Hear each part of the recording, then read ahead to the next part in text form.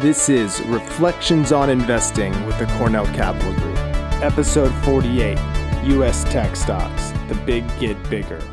Hello, and welcome to Reflections on Investing with the Cornell Capital Group. This is Sean Cornell, and I'll be joined shortly by Professor Bradford Cornell and Andrew Cornell. And today we want to talk a little bit about market concentration.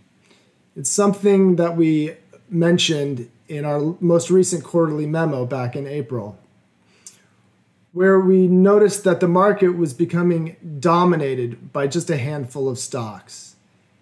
And that trend has continued, and now we find the market is even more concentrated. So let me show you the stocks that we are talking about here. And they're all large U.S. tech firms.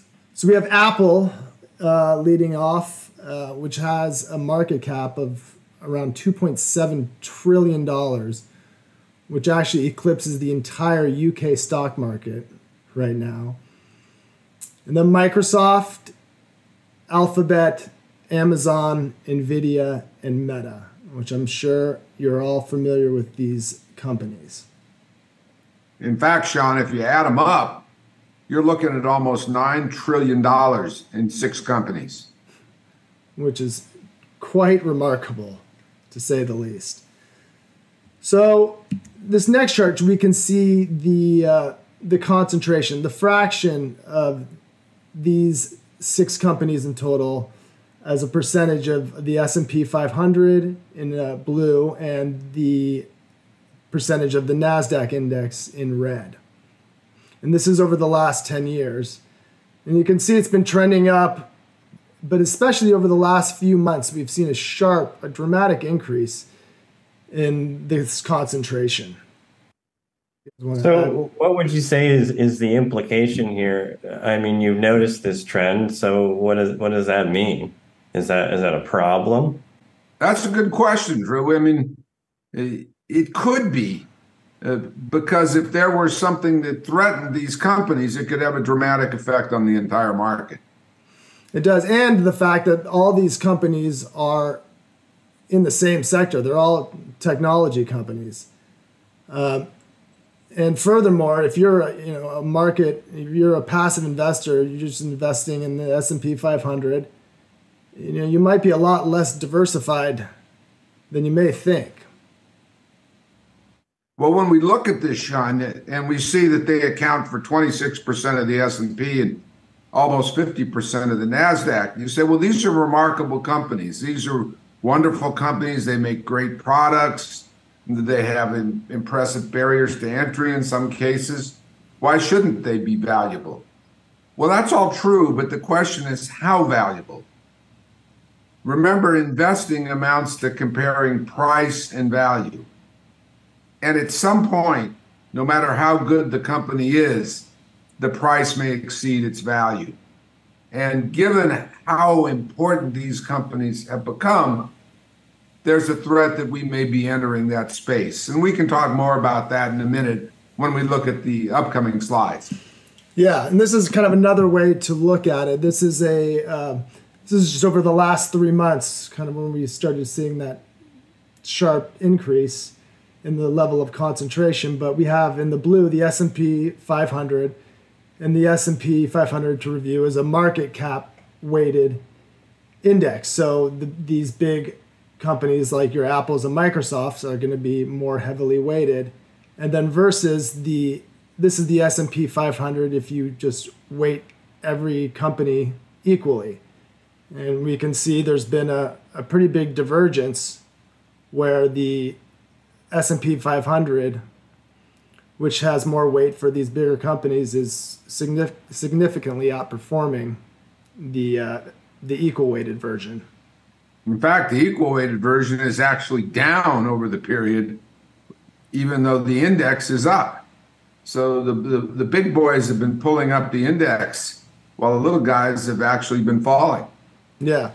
And again, to your point about, they are remarkable companies.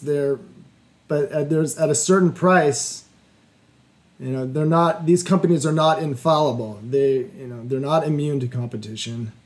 Another thing you can take away from this chart is that it's not consistent with the so-called small firm effect, of which there's been much research in academia showing that firms with small market capitalizations tend to have higher returns than those with big market capitalizations.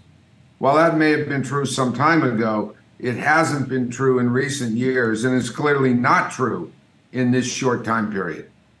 A good point.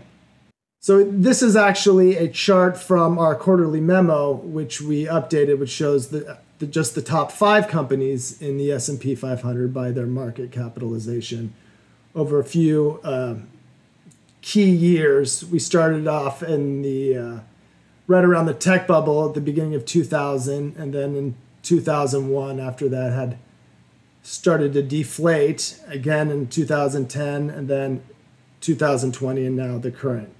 And I think, Sean, when you look at this, I mean, one thing that grabs me immediately is compare January 1, 2010 with the current. And you see 2 dramatic differences. The first is the companies are different. I mean, Apple and Microsoft make it in both, but those are the only 2. And secondly, the top company in 2010 was ExxonMobil with a $324 billion market cap and a 3.26% weight. Jump forward to the current, Apple has a market cap of 2.74 trillion, which is over 8 times as much as Exxon, the leader, had in 2010. And its weight has well more than doubled. And the weight of the top 5 has well more than doubled. So we're looking at a very different market than we saw as recently as 2010. And looking at the market at the height of the bubble in 2000, you can see Microsoft was the most valuable company. And to some extent, it's interesting, the speculators were right in that, Microsoft would become one of the most valuable companies in the world again in 2022. But you're just looking at two points in time. In fact, if you bought Microsoft January 1st, 2000, your return would be 0 for roughly 17 years. And had you bought Cisco, you're still down to this day. Cisco never achieved a return, never got any higher than it did in early 2000. And, looking at the present day, we see, NVIDIA just recently was down more than 70% and has come all the way back to its November 21 high. So, there's still a lot of volatility and a lot of uncertainty amongst these high market cap companies. And it's not just true of the S&P 500, which we're looking at here, but Research Affiliates looks at this on a global basis. And this is taken from their research. These are the top 10 companies in the world in the beginning of 1980, 1990, 2000, 2010, and when they published their research in 2021. And you notice these monstrous changes, not only in the individual companies, but in the nature of the industries. 1980 was traditional companies like IBM and AT&T, and particularly oil companies. Eastman Kodak, bankrupt now, was the leading tech company. 1990, it's Japan. 2000, American tech pops on, including Cisco, which Drew talked about, and is not back to that level yet. 2010, we see China appear and become a dominant player. And now in 2023 and in 2021, suddenly it's American tech.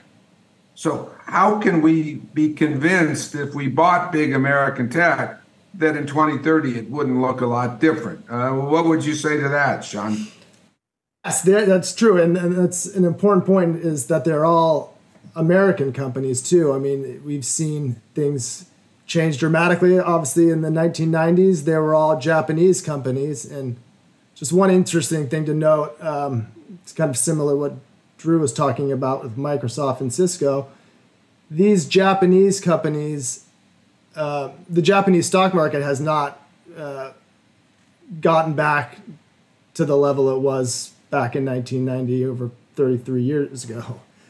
So yeah, it's hard to imagine when you're kind of in the middle of it, but things could change. All these companies, they're Apples and Microsofts, they're fantastic, huge companies, but they're not immune to competition. We're also seeing, developments in China. Who knows what the future will look like in 2030? But these companies all seem to be priced like they will continue not to be dominant right now, but well into the future. Yeah, in fact, Sean, we, as you know, we here at Cornell Capital Group have the long-term 70-year discounted cash flow models. And to justify the current price of, let's say, Apple, the company has to be dominant not just now or not just through 2030, but beyond 2050. And when we look at this chart from Research Affiliates, or we look at our previous chart, these 30, 40-year periods of dominance do seem to be the exception rather than the rule. And that makes you concerned if you were an investor in these companies, that if they do start to lose this dominant position, valuation could drop substantially. Yeah, absolutely. And that's exactly why we stress long-term fundamental valuation models in assessing investments and making investment decisions. You're looking, Sean, at companies that are as big and valuable as Apple or Microsoft. Often they move with current earnings announcements. To us, that seems quite silly. It's not the current earnings that give you multi-trillion-dollar valuations. It's the ability to maintain those earnings for decades. That's the critical question. Absolutely. As always, please feel free to reach out to us or visit our website at www.cornell-capital.com. Thank you. For more information, please visit www.cornell-capital.com. This podcast is being made available for educational purposes only and should not be used for any other purpose. The information contained herein does not constitute and should not be construed as an offering of advisory services or an offer to sell or solicitation to buy any securities or related financial instruments in any jurisdiction.